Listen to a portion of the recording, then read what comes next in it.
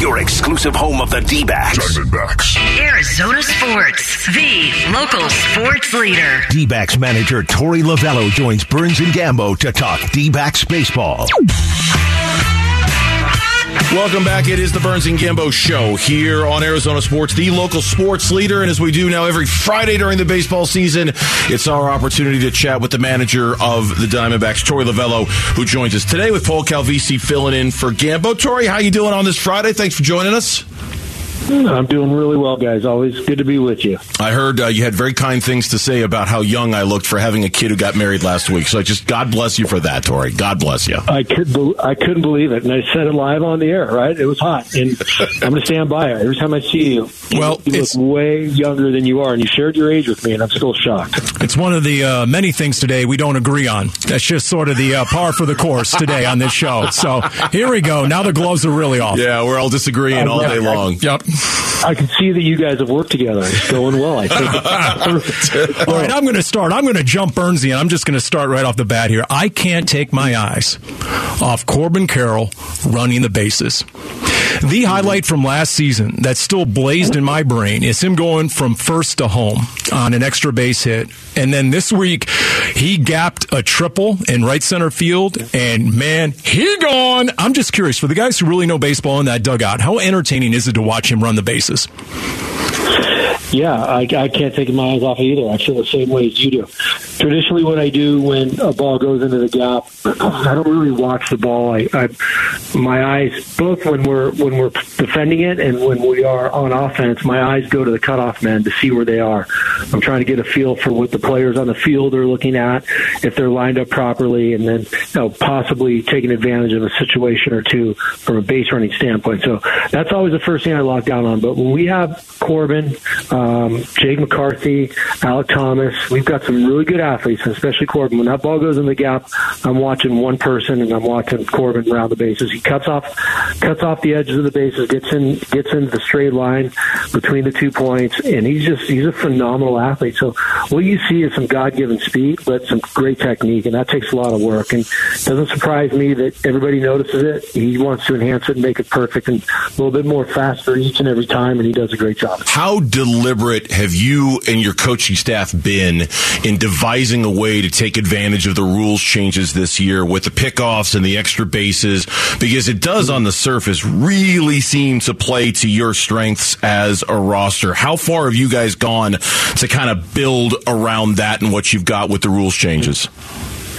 Yeah, we're already a really fast athletic team, and we are going to take advantage of every situation we can. But we got to remember, we already have a really good starting point. We're not asking somebody that's at average speed to create a little bit of an advantage because of the rules. We're taking a really quick athletic team, and we're going to enhance that. So we've had some early discussions about how to exploit it. We're still working through that.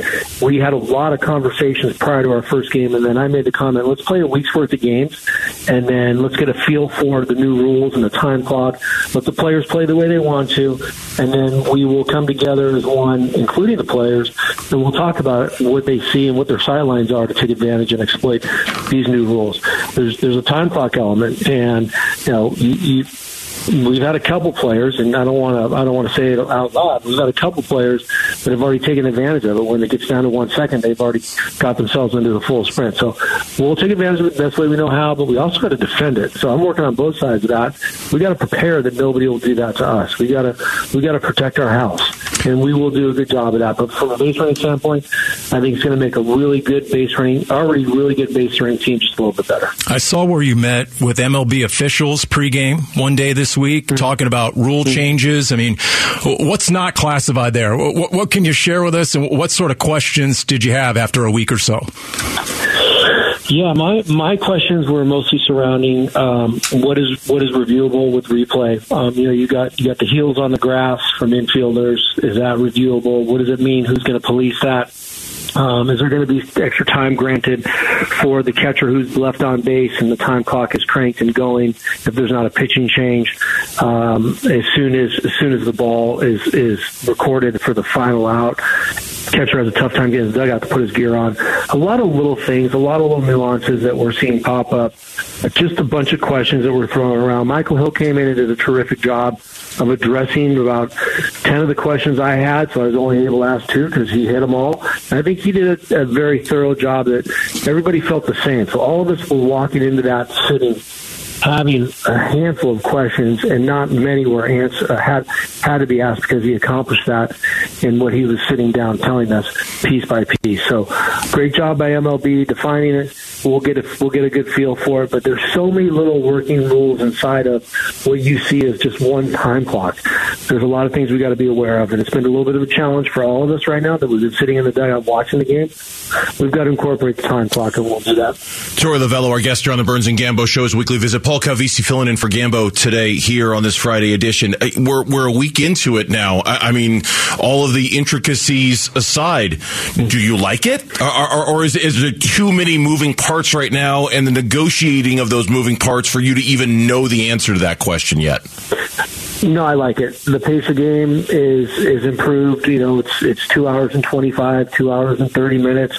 And that to me is what baseball is all about. So getting on the mound, throwing the pitch, and making the action happen. I think that's what the fans want. The fans have been screaming for that for the past 10, 15 years, and Major League Baseball has done a good job of it. I was watching I think it was probably the 1977 World Series replay not too long ago between the Dodgers and the Yankees. And the starting pitcher for the Yankees, I think his last name was Torey, basically was getting the ball back from Thurman Munson and throwing it immediately and setting up. Like, that's what baseball used to be like, where the pitcher would just get up, get into delivery, and go to work. Today, things had changed prior to this rule change. So I kind of enjoy it because it's going to keep the game moving. It's going to force the thinkers to think fast, and it's going to force the players to operate at a different pace. But we'll get used to it. Hey, you played a game against the Cubs the other day, 2 hours, 4 minutes, start to finish. How about that? How about this, right? That was incredible. And how about the fact that Mike Hazen this week said, and I'll quote, he's our best player. And that's my intro to talk about Ketel Marte. What does he look like? The early returns seem to be really good. We saw him make a play behind the bag earlier this week. He really looked agile and athletic again. Just what is in store for Ketel Marte? And when he's at his best, an all-star caliber, and he's been there before, what's happening? Yeah. An unbelievably talented player, and we know that we have to continue to coach him up and enhance all those tools that he has. Right? You see somebody that's 23, 24 years old. You say that he's tooled up, and how's he going to pull those tools out and let him play out? And we've seen him do that several times for an entire year. He was fourth in the MVP voting. So it's our job to teach him the best parts of his game, to go out there and let him naturally take place, and then to also coach up the areas where he's a little deficient. I think the big thing for him, and you hit on it, the play that he made up the middle, that did not go unnoticed by everybody that has been watching him for the past 3 or 4 years. There was explosiveness to the ball. He closed on the ball. There was, the proper leg work, the bend, everything worked because of the shape that he's come into this spring training. He was told at the end of camp, we got to work on agility and maybe work on being able to have that flexibility so you're not going to come up lame after making a play like that. So we were all thrilled about it because it told us a story. It told us a story that we asked for something, he responded and did it, and now he went out and executed at a high level. When he's in this type of shape, when you see him making these types of plays, he's a very good player that can do very special things on both sides of the ball. That's always got to be a delicate conversation from a coach or a manager to a player. Hey, we need to change your body type. We need you to do this. We need you to do that, especially when it comes to how an athlete builds up his body. How did that conversation go with Ketel? There's your answer right there. That's the answer. Yeah. How do you look a grown man in the eye and say, look, you're a really good baseball player, but you will be better if X, Y, and Z take place? And Z is probably something that's very humbling, that you might be a little bit out of shape or you're a little bit overweight. But that's my job. At the end of the day, I've got to be able to have those conversations. I feel like I have so much street cred with these players, especially Ketel. Our relationship allowed me to get there with him, and he accepted it and he agreed with it. And sometimes I'll put it on the player and say, what do you think? I'm telling you. Do you agree with it or disagree? So I got into a very in-depth conversation with him. He accepted that. And from day one of spring training, I know he's been working really hard at it. I went to visit him in the Dominican Republic. I went to his home in the Dominican Republic this offseason. And I could see that he was working really hard and the body was taking shape. And he took what I said to heart. But he trusts us, and that's really what it's all about. When it comes from a good place and you establish a relationship and he trusts the information and trusts the person that he's hearing it from, you can tell him just about anything. I'm going to cite your conversation when I have that conversation with Bernsey a little bit later, okay, Torey? So, I knew that was coming. God, I knew that was coming. Well, the whole wedding thing. That was coming. You few too many calories at the wedding, Bernsey, okay? Come on now.